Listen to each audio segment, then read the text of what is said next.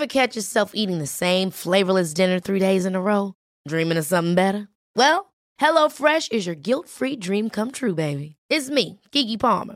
Let's wake up those taste buds with hot, juicy pecan-crusted chicken or garlic butter shrimp scampi. Hello Fresh. Stop dreaming of all the delicious possibilities and dig in at HelloFresh.com. Let's get this dinner party started. You should celebrate yourself every day, but some days you should celebrate with jewelry. Whether you want to commemorate an unforgettable moment or just bring some added sparkle to your collection, Blue Nile can offer you expert guidance and a wide assortment of jewelry of the highest quality at the best price. Go to BlueNile.com today and experience the ease and convenience of shopping Blue Nile, the original online jeweler since 1999. That's BlueNile.com. BlueNile.com. Hiring for your small business? If you're not looking for professionals on LinkedIn, you're looking in the wrong place. That's like looking for your car keys in a fish tank. LinkedIn helps you hire professionals you can't find anywhere else, even those who aren't actively searching for a new job but might be open to the perfect role. In a given month, over 70% of LinkedIn users don't even visit other leading job sites. So start looking in the right place. With LinkedIn, you can hire professionals like a professional. Post your free job on linkedin.com/people today.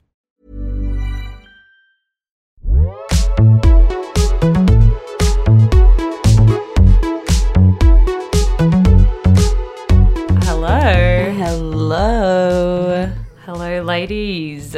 I wonder if we could do a supercut of all our hello. That'd be boring to listen to. Actually, that reminds me that one time I said that I was going to do an AWD bloopers. Yeah. And I started pulling it together and then I was like, this is taking years off my life and it's not worth it. I could never figure out. So we used to edit back in the Middle Ages. We used to edit ourselves and we'd take turns each week.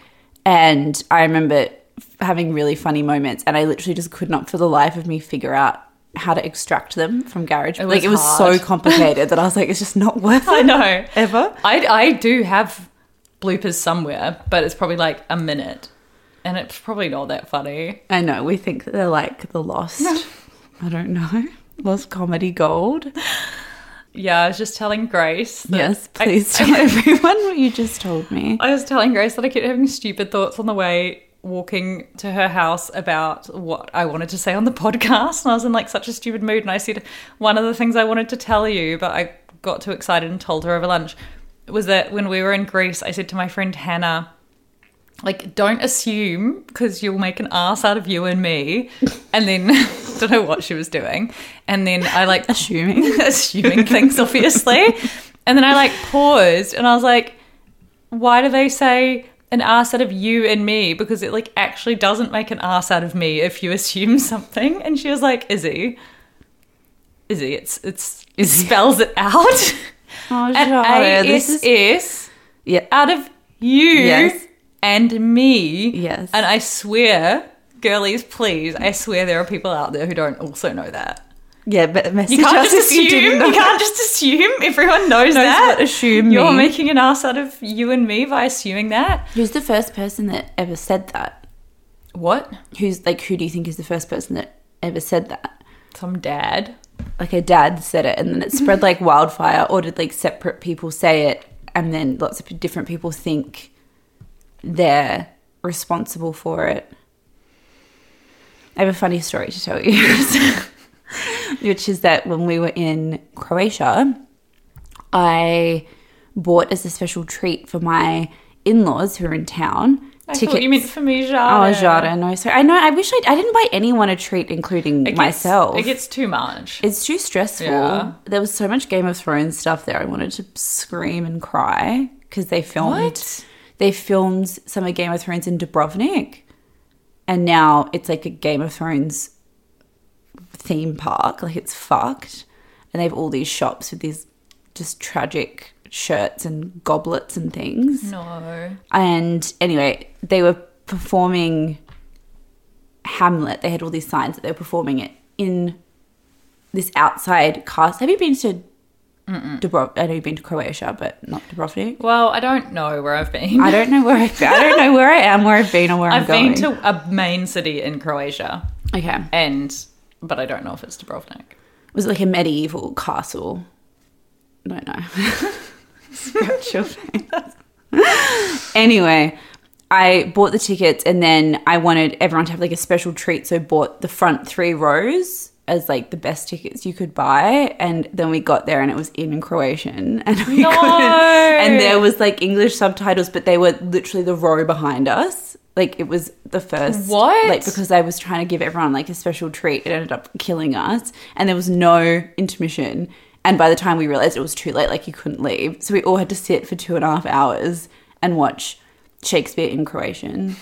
It was really shy. Why did you not think it was going to be in Croatian? It said it was in Croatian with English subtitles, Okay. which I was like, how can a play have subtitles? So in my little brain, I just thought it will be in English. They'll be like holding up the signs I know. as they talk, like on Love Actually. It's their fault for not explaining in the booking. Mm-hmm. So then I was just thinking about all sorts of things. I mean, I've gone to happening. the cinema in another country and not thought about that before. I am so, what's the word? Like Anglo, like when you just expect everything to be in English. I think that everywhere. Yeah, I booked a Pilates class in Paris, then had to cancel it, like, and paid a fucking class pass fee because my boyfriend was like, "Won't it be in French?" And I was like, "Fuck." Oh my God. I know. I just expect, it's like, yeah. I just always What were you thinking about in there? can't remember. I was just like things I had to do when I got back here.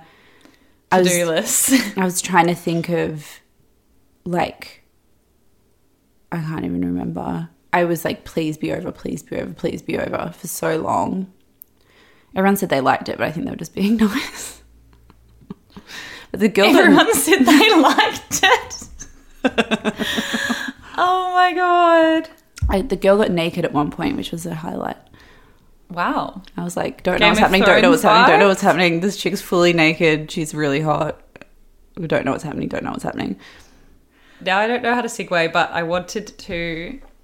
I don't know, I feel jolly and happy now, which I feel like maybe I should just ride the wave, but then it also feels weird not mentioning that I had some sad news earlier this week out of Auckland, and I know that so many people, so many of my friends and so many people in the community and literally just women everywhere are feeling so sad right now because a girl I know was killed in a domestic violence situation on Friday, and it's just like terrible and sad, and she was like in my wider group of friends, so I knew her, but she was much closer to like some of my best friends who are just still in shock, and it's just really surreal and sad and heartbreaking, while at the same time being like just so angering because once again it's just like this violence against women that you see on the news, but this time it's like someone that you actually know and have spent time with, and it's just heartbreaking and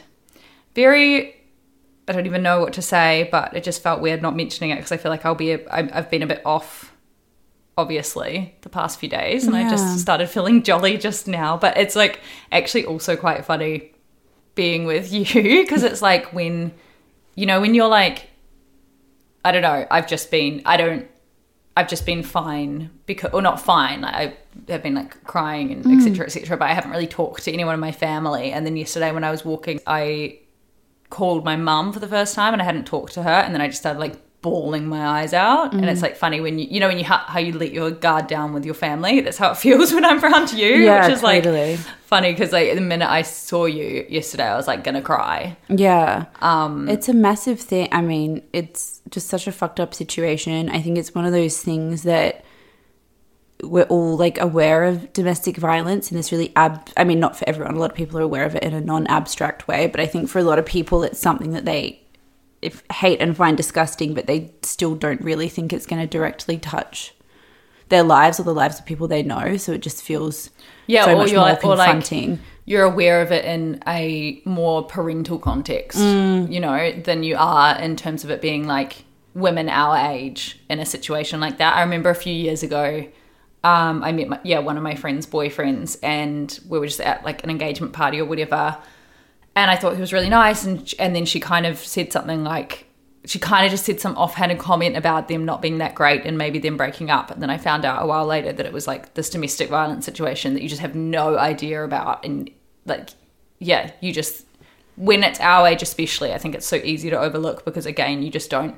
think it could be happening. I don't know. There's like, I think it's worth talking about because I think that this violence against women epidemic is so bad. And when I was speaking to my mum, who's a social worker, so she sees this like literally every day, she said that New Zealand has like some of the worst statistics for domestic violence in the entire world. New Zealand currently ranks as the worst for domestic violence compared to other OECD countries, which I didn't know what that was, but it's like 30 countries that have signed some weird pact thing.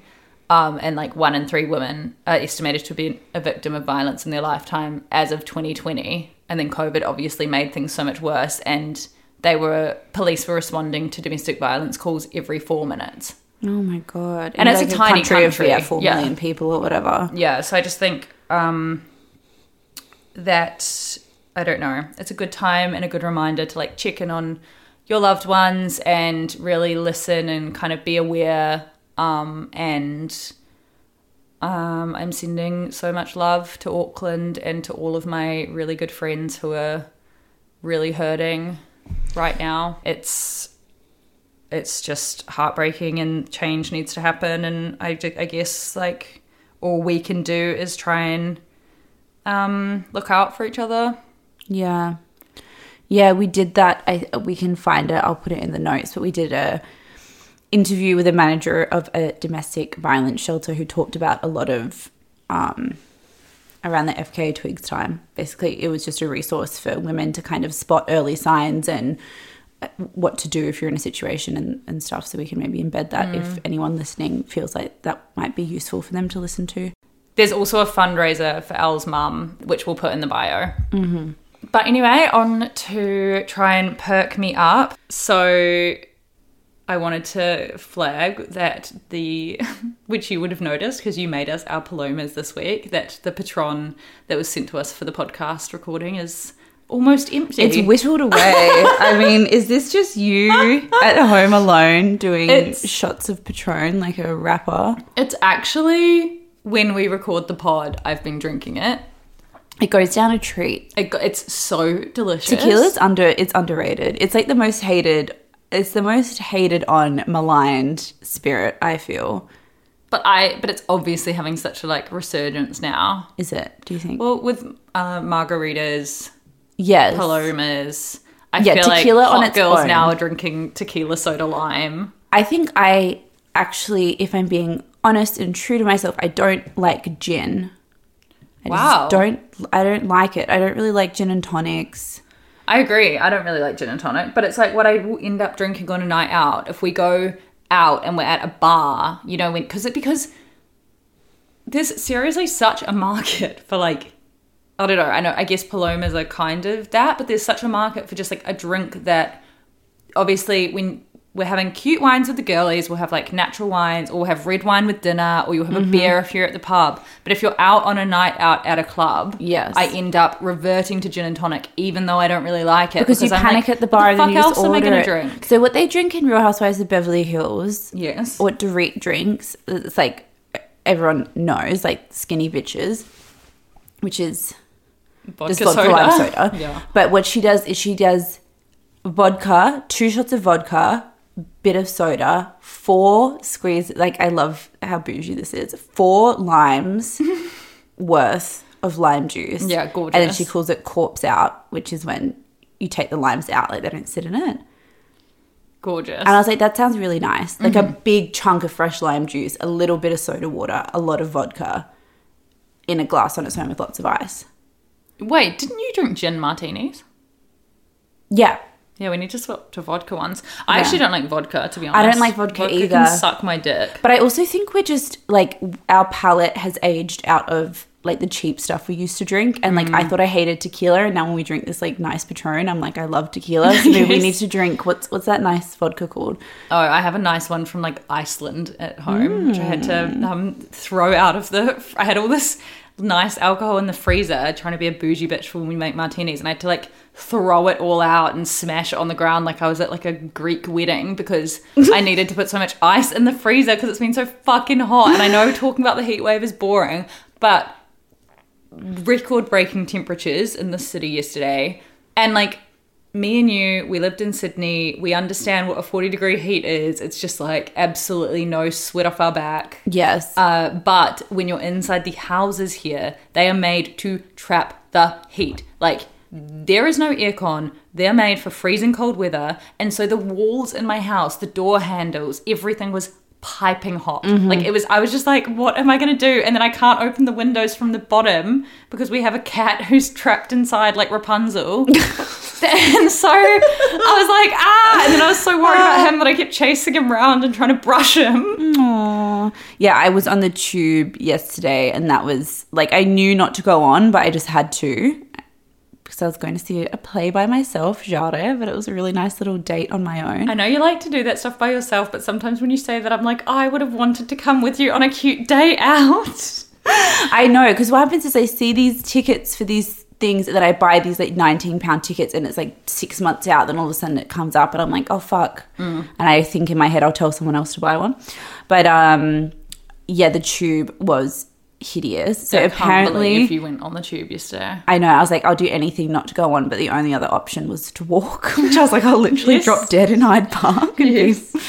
But apparently the tube gets 7 to 8 degrees hotter. Like the tube going around is fine. It's when you get into central London where it's the underground, which is fucked. Underground, and that apparently it gets to 7 to 8 degrees hotter than outside, and they were thinking they might have to shut down the tubes because if it gets over 48 degrees in the tube, it's higher than the legal amount for livestock. So you like legally can't put humans in those conditions because that's like animals aren't allowed to be in hotter conditions than that. Animals! Which is so funny. So I was on and everyone was being like a foul beast, which I understand. But you know how it's always busy from stop to stop in those like central ones near Oxford Circus? Because everyone was so hot and panicked about being stuck on the platform. They were like bashing each other to get on when there just wasn't enough room, and it was just making the trains sit there for so much longer, and everyone was like screaming at each other because they were like, you trying to get on is just stopping. We're just going to sit here until people agree to go back on the platform. It's just so stupid. Yeah, it was that full. It was foul. I was like trying to disassociate. I was like deep breathing and I was like and then someone saw this man saw I was like squashed and I felt like a little girl again. He was like, there's a lady here, and like helped me. Oh my god, like the Titanic. The women and children first. Like the Titanic. There's a young woman here. That's what he said, and he like helped me. You were like not that young, but the Botox is doing wonders. He turned around and was like, oh. But I was like thinking about this because when I came back and I had my suitcase, just no one helped me. It took me longer to get from Gatwick to my house than it did to get from Dubrovnik to England. I swear to fucking God, I know. But no one helps you. Have you noticed this? Like, I know we're not as sprightly as we used to be, but like, no one will help you with a suitcase. Yeah, and we wanted feminism, but we didn't want this. We didn't want. I'm like, we haven't achieved enough equality for men to not help us with suitcases. Literally, it's bullshit. All these big burly men were like walking past me and they struggled down the stairs. What's wrong with them? I wanted to kill them. I was like, you don't give us equality and you don't help us. Like they're living in their fucking Twilight Mecca years. I know. They keep getting paid more than us, but don't have to do anything chivalrous. I know. Popping out a baby age 50 with someone younger than us. Honestly, fuck them all. I know. Yeah, I know. It's like live in London because you can travel to Europe so easily, and then you can't travel with a suitcase right now because they're losing them all. B, they keep cancelling every single flight. When I was coming back from Barcelona, I thought I was going to miss my flight because the line in the airport was like so crazy. In Portugal, it was like something out of like 28 Days Later, like fucking apocalypse zombie movie. Everyone was a foul beast. I know, and everyone's just like they get all embarrassing and people like jump in front of you to get like one step ahead in the passport queue, and I was like, okay, sweetheart, off you go. That was happening to me as well, where I was lined up for like priority boarding because bitch has a overhead carry-on always. and someone like, yeah, they try and cut in front of you, or they do that like whispering thing to whoever they're with to be like, oh, did that person do that? And I'm just like, shut the fuck up. Fuck up. Anyway. Everyone. Okay, on to a jolly and silly little discussion about Netflix's Persuasion. Number one movie in the UK today, obviously. Number one movie in the UK. It is Dakota Johnson-led Jane Austen adaptation. I feel like Persuasion is potentially the least known Jane Austen book, possibly. I am going to sound so uneducated, even more uneducated than when I said I didn't understand why people say assume. But yeah, I didn't even know Clueless was based off a Jane Austen book until I read something just today. Yeah, I mean, I haven't read Persuasion. I love a Jane Austen adaptation as much as like the next chuggy millennial That's woman. the one with Keira Knightley, right?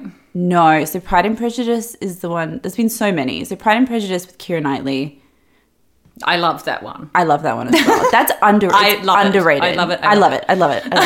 It's underrated because everyone loves the original BBC adaptation of Pride and Prejudice. Yes, with Colin Firth, which I haven't seen. Which I was always like, oh, I'm a loyalist to the BBC adaptation because that's what you're meant to say to sound cultured. And then the Keira Knightley one you're meant to say isn't as good. And then I rewatched both over Christmas, and whilst the Colin Firth one is like very authentically true to the era or whatever, I actually think the Joe Wright Keira Knightley one is maybe better. People are going to kill me. Gorgeous. But Matthew McFadyen, who plays admission, who plays Tom in Succession, is Mr. Darcy. Oh, in the Keira Knightley one. Oh my god! Yes, he used to be like a hottie heartthrob, and now he's like this funny clown. I know. And he plays Darcy as if he's almost like slightly autistic, and like that's why he is so rude. And I love that interpretation. It's great. So those two. Then there's Sense and Sensibility, which Emma Thompson, who's like my favorite person in the world at the moment, wrote the adaptation for and won an Oscar for it for Best Adapted Screenplay. Gorgeous. And starred in it. And Kate Winslet's in it too. And it was just after her husband had left her for Helena Bonham Carter. Oh my God. And the guy who she cast as Kate Winslet's love interest in the movie, she thought he was going to hook up with Kate Winslet, who was like 20, beautiful. Emma Thompson was in her 30s. And he just fell madly in love with Emma Thompson, and now they've been married for like 30 years. Oh, it's really cute. The opposite of Jade. I know. What's the opposite of Jade? Fuck, like, that's so cute. So cute. So love those. So there's like a high, and then Emma, which we talked about, came out last year with Anya Taylor-Joy. Yes. And that was really good. Yes. I liked it, but I didn't love it. I loved it. Yeah. But I don't know why I didn't. I think it's more like I liked everything about it, but maybe I just found it kind of boring or something. Yeah, like not enough happened in it. Also, I don't know. With Pride and Prejudice, with like the care, I don't know. It was just felt. I think I love like a very Jade, like real romantic story. Whereas Emma was less. It was kind of more. Like, it's about her and her friends I need to watch and it stuff. again. Yeah. But yeah, Pride and Prejudice is the OG. It's the best. It's because it's like a naughty boy and a fiery woman, a fuck boy, a rich fuck boy. So Persuasion is one of the like least known. I think it's been adapted before, but it's not. There's no famous adaptation of it, and it's kind of a quieter story. It's about Anne Elliot, who I think the reason people, which we'll get into, really don't like this Netflix adaptation is because Anne Elliot's meant to be really quiet and shy and submissive. And she wanted to marry this guy who had no money, and she'd let her family talk her out of it because she's a bit of a pushover. And then she's sat regretting it for years. Mm-hmm. And then when he comes back, she's like too scared to say anything because she just keeps getting pulled in directions because she has no kind of backbone. But then the book is very much about her. People pleaser. She's a people pleaser. And then the interior of her, like what she actually feels and thinks, is like a big part of the book. So this movie Dakota Johnson plays this like sassy, quirky, cute, like manic pixie dream girl kind of vibe. And people are furious because they're like, this is not what the book is meant to be at all.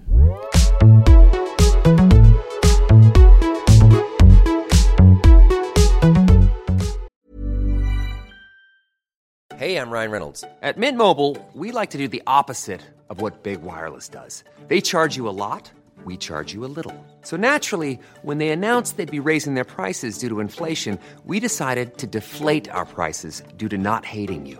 That's right. We're cutting the price of Mint Unlimited from $30 a month to just $15 a month. Give it a try at mintmobile.com/switch. $45 up front for 3 months plus taxes and fees. Promo rate for new customers for limited time. Unlimited more than 40 gigabytes per month. Slows full terms at mintmobile.com. Ever catch yourself eating the same flavorless dinner 3 days in a row? Dreaming of something better? Well, HelloFresh is your guilt-free dream come true, baby. It's me, Keke Palmer. Let's wake up those taste buds with hot, juicy pecan-crusted chicken or garlic butter shrimp scampi. Hello Fresh. Stop dreaming of all the delicious possibilities and dig in at HelloFresh.com. Let's get this dinner party started.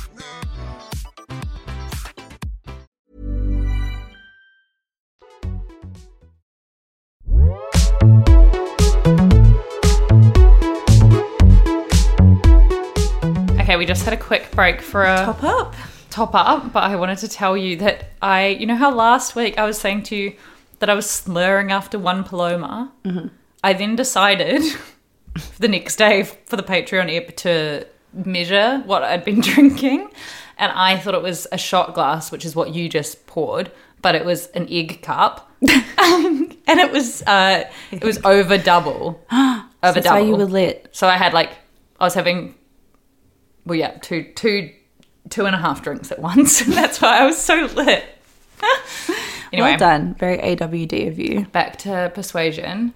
Right, so I didn't realise that the girl was supposed to be really timid and meek and thing. And yet Dakota Johnson is not like that at all. She's so likable. I just love her. She's such a good actress. I could just watch her on screen all day. I agree. And she does this thing which already got backlash in the trailer before the movie even came out, where she talks to the camera in a very Fleabag-esque way, which makes the film, like, I mean, it's one of those things where, yeah, it's Fleabag and it's a bit kind of millennial-y and a bit, I don't know, it's kind of the opposite of like a Jane Austen classic. But then I didn't hate it that much. Like, I don't understand. The level. So when it came out, which was a couple of days ago, it has gotten so slammed. It's like insane. I think The Guardian gave it like 3 separate 1-star reviews from 3 different writers. It's like a derangement, like persuasion derangement syndrome. The Atlantic wrote like a scathing piece saying it's trying to have it all and it tries to be subversive and it just doesn't work. There's been all these pieces about like embedding all the tweets of people that just fucking hated it because it does. There are some embarrassing parts. Yeah, so they do the Fleabag thing, which from the way people wrote about it, saying it was just so tragically, desperately trying to be like Fleabag that it was just so uncomfortable and awful to watch. Kevin Spacey did it first. Yeah. Yes. And I just didn't think it was that. I didn't even notice. I think in the first 5 minutes it's kind of annoying, but then it just tapers off in the rest of the film. Yeah. Like I didn't even notice it that much. Yeah, same. But some of the dialogue is bad. That's so they've introduced some like modern dialogue, which is cringy. So one of them is, if you're a 5 in London, you're a 10 in Bath. It's really which Jada. Is like very Jada. It's like a true comment, but it didn't need to be said. Well, you know what I mean? Like if you're a 5 in... Wait, if you're a 5 in like Auckland, yes, you're a 10 in Hawke's Bay. If you're a 5 in Sydney, you're a 10 in Perth. I don't actually know if that's true. A lot of the 10s I know live in Perth. Yeah, Perth's a hotbed for hotties. Yeah, but yeah, and then also what else? She said, "Now I'm single and thriving," and then she also said at one point, "Now we're strangers, worse than strangers." We're exes. I don't fully understand like what the criticisms have said is that those things are cringy, which they are. Yes. I think they overstated how cringy they are. I think if I hadn't read that people hated it that much, I definitely wouldn't have had this like impassioned response to those lines. I don't think. Yeah, I mean, I hadn't read anything when she said them. I was kind of like, it's cringe. Yeah, but it's, I don't know. Yeah, the way people are going off is because they're going off because it is a Jane Austen adaptation. Whereas I was like, I've seen it so much worse on Netflix in like the last fucking 6 months alone that I don't know why we're having such a freak out about this. I enjoyed watching this. Like I could just have it on in the background. I wasn't like, this is the best film I've ever seen. But Dakota Johnson's acting is great. Henry Golding, your friend, is of course a hottie. I found that really cute British actress. She was great. The sister, great and gorgeous. Yeah. Wait, the one who was gonna hook up with him and then she fell. I liked her. And the sister, she was really cute. She was great. Gorgeous. Yeah. But I thought Nia Towle, because I like feverishly Googled her, because she's like that kind of beautiful, you know how we're just attracted to beauty. I was like, I can't stop staring at her face. And she also just needs to get a better agent because she doesn't have an IMDb profile picture. And she's like mostly a model, but she also doesn't have an Instagram. I was like, girl. Get it together. But yeah, I found it like fine to watch. I genuinely couldn't finish. And I know that we'll have a lot of fans of these two shows in this safe space, but I couldn't finish Emily in Paris and I couldn't finish Bridgerton because I actually just found them both. I couldn't even have them on in the background. I found them too annoying. Whereas with this, I could happily watch it and have a cute girls' night in and not feel upset. 100%. I feel the same. I found, Emily in Paris, I couldn't even sit through it as like a guilty watch or whatever. I weirdly like Bridgerton. I don't really know why. It's like a...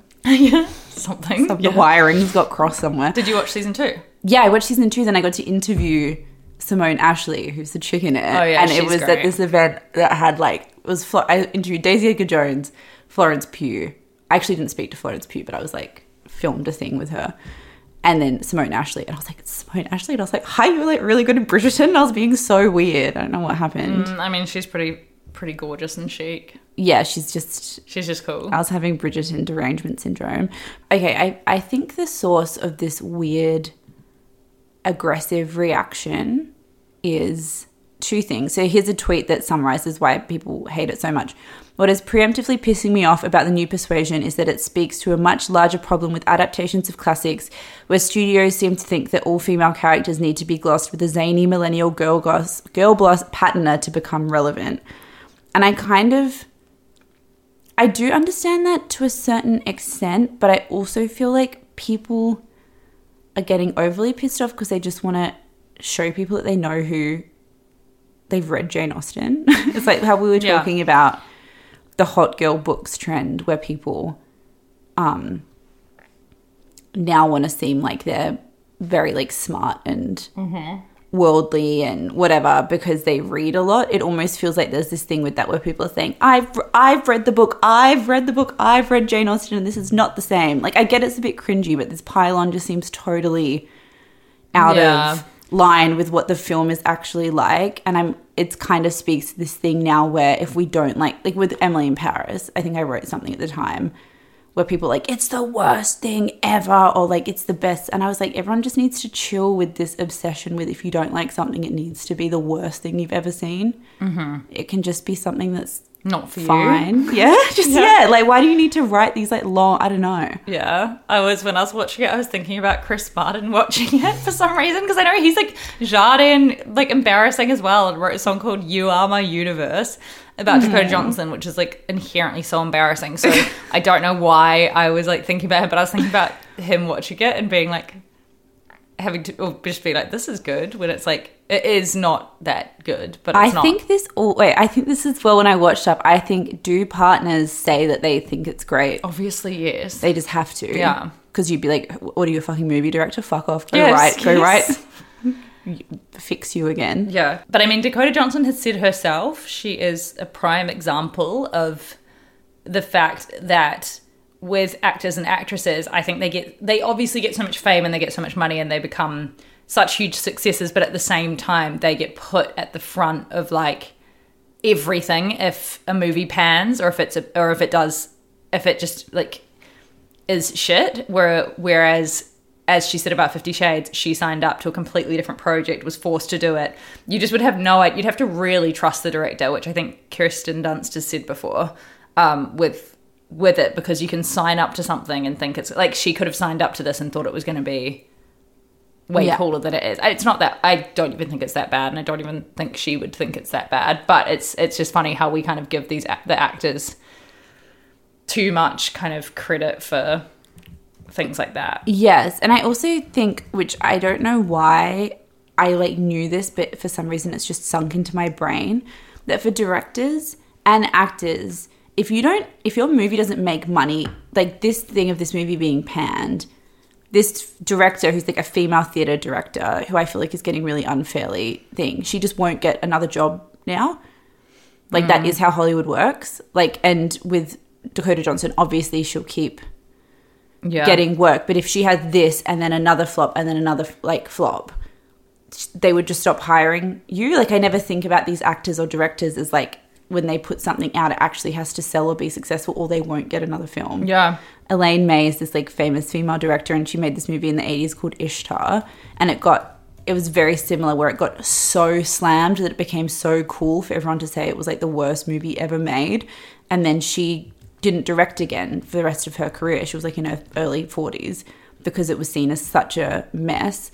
And then over the course of the last like 10, 15 years, people have started being like, it's not actually that bad. Like, why were people so insane about it? And I feel like it just sometimes becomes really fashionable to say that something's really, really shit. Jennifer's Body? Oh yeah, Jennifer's Body, yeah. Or even Marie Antoinette. People just like didn't like that at the time. What do all these movies have in common? Directed by women. Fuck off, everyone. Literally. I read a thing that you popped in from The Atlantic that kind of summarizes what people don't like about it again, where they say there's obviously Clueless, and then there was the 6-episode version of Pride and Prejudice from the BBC, which you were talking about, and they were saying these remain the two twin poles of what can be done with Austen's vivid body of work, like a faithful reproduction that draws directly from the author's clever dialogue and rich characterization, and an arc modern masterpiece that captures her comedic spirit. And then they were saying that Persuasion tries to take both approaches at the same time, which I do think is kind of true. Yes, and it kind of fails at both. Yeah, totally. But I quite liked how light and easy it was to watch. Yeah, it was. I agree. I feel like it's definitely not the Citizen Kane, but it's... Yes. This is fine. Okay, so on to a Victoria's Secret documentary that came out on Paramount Plus, and I have another subscription to add to my won't cancel and will be billed for. I'm such a sucker. I was like, I'm signing up to Paramount Plus, but I'm unsubscribing the second I watch this stupid documentary, and then I was like, oh, maybe I'll watch... I don't even know what the fuck was on there. There's nothing else There's on nothing there. on there, but I was like, I might have something I want to see on there. I just get sucked in. I've set an alarm for every single day at 11 a.m. till I cancel it. Good on you. But it didn't work today. Maybe tomorrow. They had, so a new documentary has come out called Angels and Demons. It's three episodes, right? 3 episodes, yeah. A 3-part doc, and it's by this guy who directed Valentino, the Last Emperor. So he's got a kind of, which I think might have been nominated for an Oscar. I think I'm lying. But he is like a respected kind of investigative guy. Mm-hmm. So the documentary has a bit of prestige to it, and it feels like it's done very tastefully and like properly. Like he's really investigated all of the strands. Yeah. And I felt like I never wanted to hear about or talk about Victoria's Secret again in my life, but I do feel like it pulled out a lot of things that I found genuinely quite interesting. Yeah, I found actually at the start, the way they start the documentary, I need to go back and pause it to see if I'm in it, because I was there so I was at the final Victoria's Secret show. It's going to be written on my tombstone. Yes. But I was there, obviously, in the backstage area interviewing the girls as they were filming this. And the only reason, because obviously there's like hours and hours of them getting ready, but the only reason I know that is because at one point, all three of, I can't even remember the names, I think it was like Candace, Behati and someone else stood up on a table and photographers were taking heaps of photos. And you know how Behati or someone goes, don't push blah blah? Yeah. I was there taking photos of them there. So other than that, which I was like, wow, what I found interesting was like the backstory. I really liked episode 1, which was the backstory of kind of how this, his name was Les, right? Yeah, Les Wexner. How he started Victoria's Secret and he'd bought it off this couple. And that was really funny because they interviewed them and they were like, we started Victoria's Secret, but what they started was really shit. And then Liz took over it and completely transformed it. And how kind of entrepreneurial and clever he was, because he understood that like women were going into these malls at the time. It was like the pre-Instagram days where you would dress up and go to the mall and women would go and meet there and they'd go there like 2 or 3 times a week and they'd do some shopping. And so he was just like, I'm gonna change things in the store every single day so that when the women come in, there's something new to see. On that, it was so nostalgic to think about that like mall era. I love the mall. Yeah, because we were all mall rats. Like we'd go on the weekend, and it was making me think how when you were young, you would buy clothes and dress up in an outfit to go to the mall because you hoped that you'd like bump into your crush from school outside of school uniform, or like see some girls that you wanted to look cool. It's so funny. Like now we just buy stuff and take a photo, and then you hope people will see it. But in those days, Westfield. Bring back being a mall rat at Westfield and getting like a $5 Chinese takeaway in your Supre outfit and hoping you'll see someone and go to the movies. I was always eating the Indian at the food court. And I was trying to explain that to my boyfriend who is Indian, and they don't have that here. Like they don't have the same... He was just like, I don't really understand what you're talking about. And I was like, oh my God, I can't wait to take you to New Zealand. The tubs, and you fill it up. And the butter chicken is just literally like a fucking 300 grams of sugar and some like orange sauce. And it's so fucking delicious. It's beautiful, yeah. And the rice even is like a specific kind of rice. Oh my God, it was so delicious. Yeah. But yeah, and then they were talking about how like competitors would go twice a year to Europe and they called it shopping the stores, which is where you would go see what's popular in Europe and then come back and copy it and just change like one tiny detail and copy it. And Victoria's Secret would go 6 times. They were so clever in the way they were marketing. They jumped on the internet straight away. They took out a Super Bowl ad. They decided on the Victoria's Secret fashion show. So I was just like, how did it go so how did it become so terribly like unclear about culture moving? And it's like they were on the internet the minute it came out. They were like crashing the site with millions of people on there trying to watch this show, and then they just can't get their shit together later. That's what I found so interesting about how Victoria's Secret did so well, because in the 80s I found this whole mythology of Victoria so interesting, where Les came up with this backstory in the 80s when Victoria's Secret first took off, that Victoria was like an English aristocrat's daughter who was very sophisticated and chic and like had kids and was married to a barrister and like threw dinner parties and this very weird thing which was seen as aspirational in the 80s, and then in the 90s realized that was outdated and kind of shifted towards the bombshell sexy thing. And then in the noughties, they also said though that the minute they said Victoria was English was when the brand started really taking off with Americans. It's so bizarre. Like, I guess we just don't understand that era, what that was. But in the noughties, which I thought was fascinating. I mean, that's us now with, like, French people. Exactly. Like, if they said Victoria's French, we would have been like, yes. That the Clinton, like, Monica Lewinsky affair created this, like, openness of dialogue around sex in American culture, or, like, it, like, opened the floodgates in some ways. And then Sex and the City came out and started framing being free and open about sex and dressing provocatively as empowerment. And like Victoria's Secret just grabbed that ball and ran with it so hard that their whole noughties campaigning was the word sexy, changing their campaigns to be almost like softcore pornographic, referencing Playboy and making that aesthetic feel kind of high fashion by using these really respected supermodels and massive photographers. Yeah, and they were saying it was so hard at first to get the massive supermodels when they and how they started was through those, what were they called? Catalogs. Yeah. Catalogs that crazy. you'd find in the mail. And they did such a smart thing where they said, bring this coupon in and you get a free a free pair of underwear. And obviously you'd do that because you'd be like, oh, a free pair of nice underwear. But then the minute you're in the store, you buy all this other shit. Yes. Like, why don't brands do that now? Genius.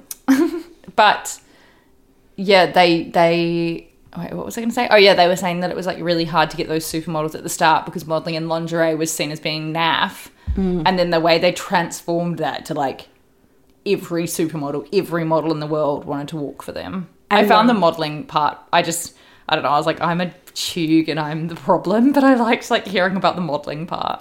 Same. I loved how they said that. I still find it so crazy when I think about it that like Giselle and Naomi Campbell were Victoria's Secret girls.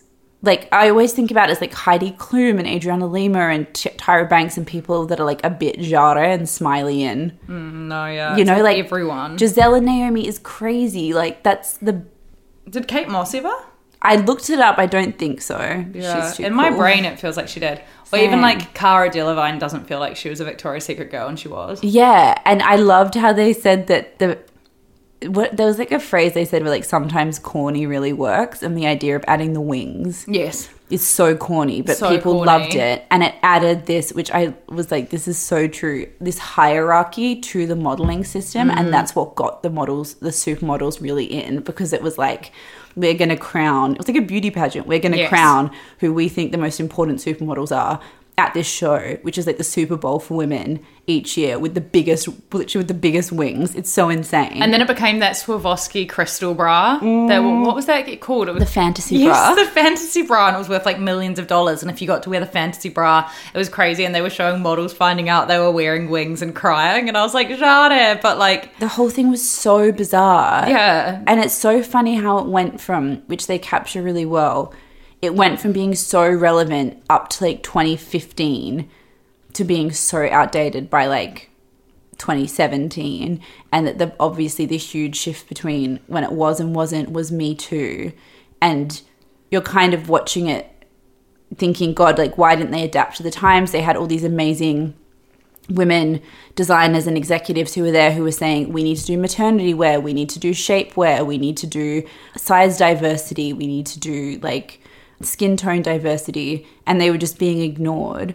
And you obviously come to realize that the reason the one social trend they didn't adapt to, which was Me Too inclusion, treating women with respect, the reason that they didn't adapt to that and died was because their CEO was like best buddies with Jeffrey Epstein, and that their whole, like the two guys that ran it, Ed Razek and Les Wexner, were the exact kind of misogynistic, fucked up men that Me Too was all about.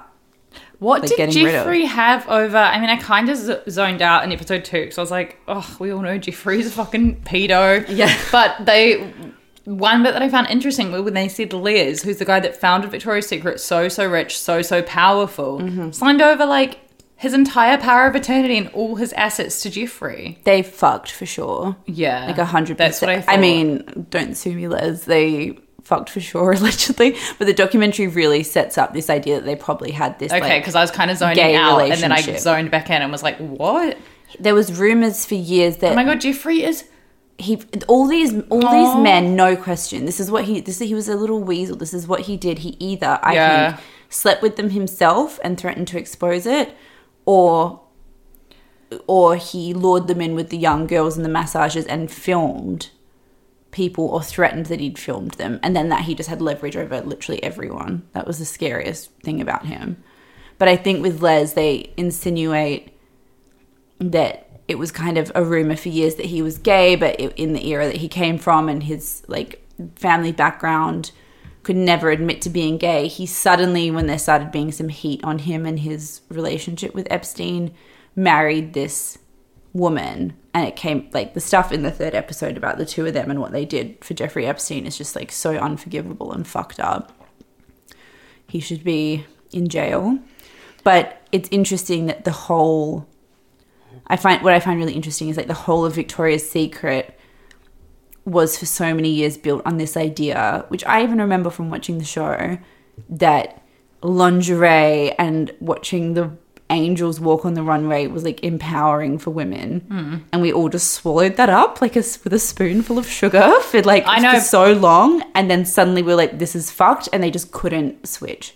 I know, but it's also like it just feeds into our obsession with beauty, which is just like programmed into us in this way that I'm so embarrassed to admit that when I turned it on, was really interested at the start because they were showing like the girls, and then as they got more into like the Epstein and the old creepy old men part, I was just like, oh. And then I was like, why do I want to just watch these beautiful women still? They just know that we as a society like have a sick obsession with it, because we obviously do. Like, it's like how our Instagram algorithms are today. It's who we follow. It's what we engage with.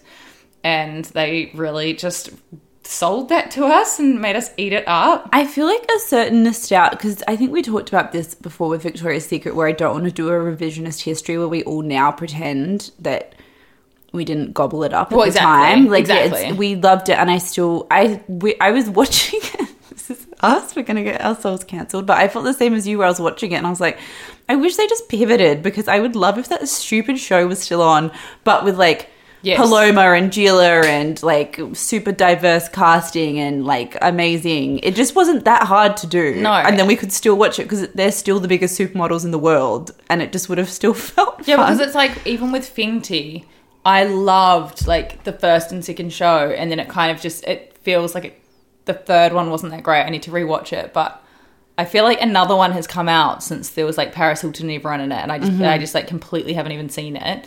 And it just feels like there's nothing that's... I know Fenty came to replace it, and that was so amazing. And watching that, I was just like, this is fucking incredible.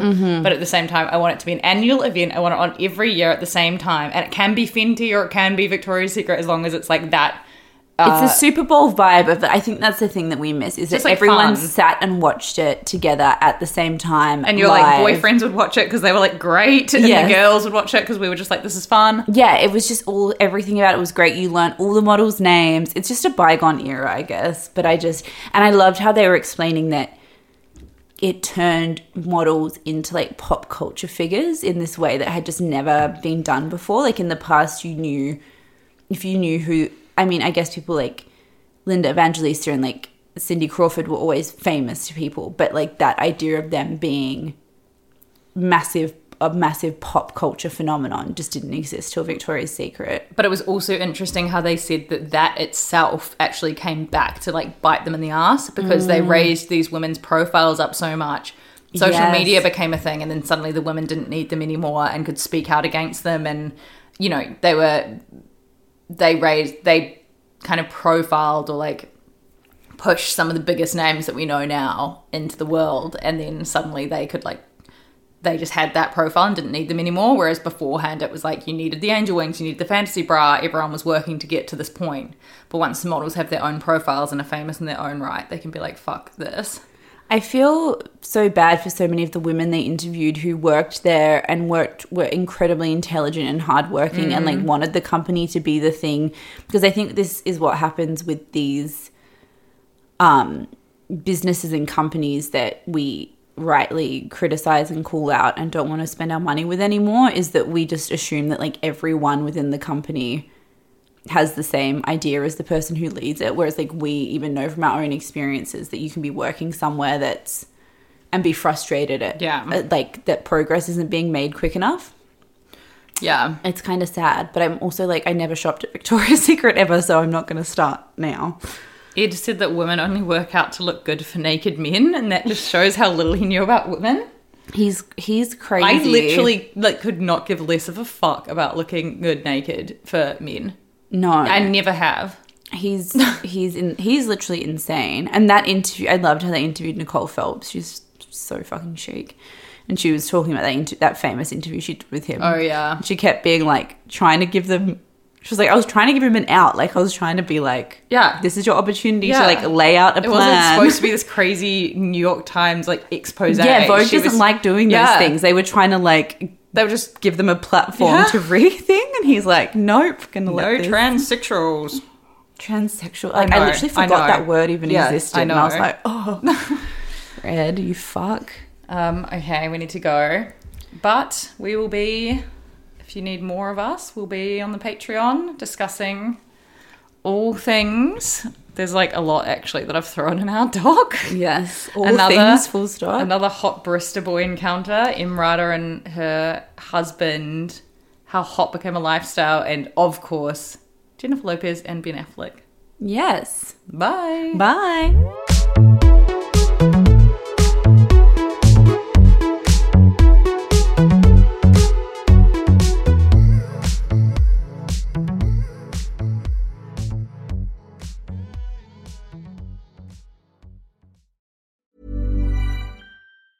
Hey, it's Danny Pellegrino from Everything Iconic. Ready to upgrade your style game without blowing your budget? Check out Quince. They've got all the good stuff, shirts and polos, activewear, and fine leather goods, all at 50 to 80% less than other high-end brands. And the best part? They're all about safe, ethical, and responsible manufacturing. Get that luxury vibe without the luxury price tag.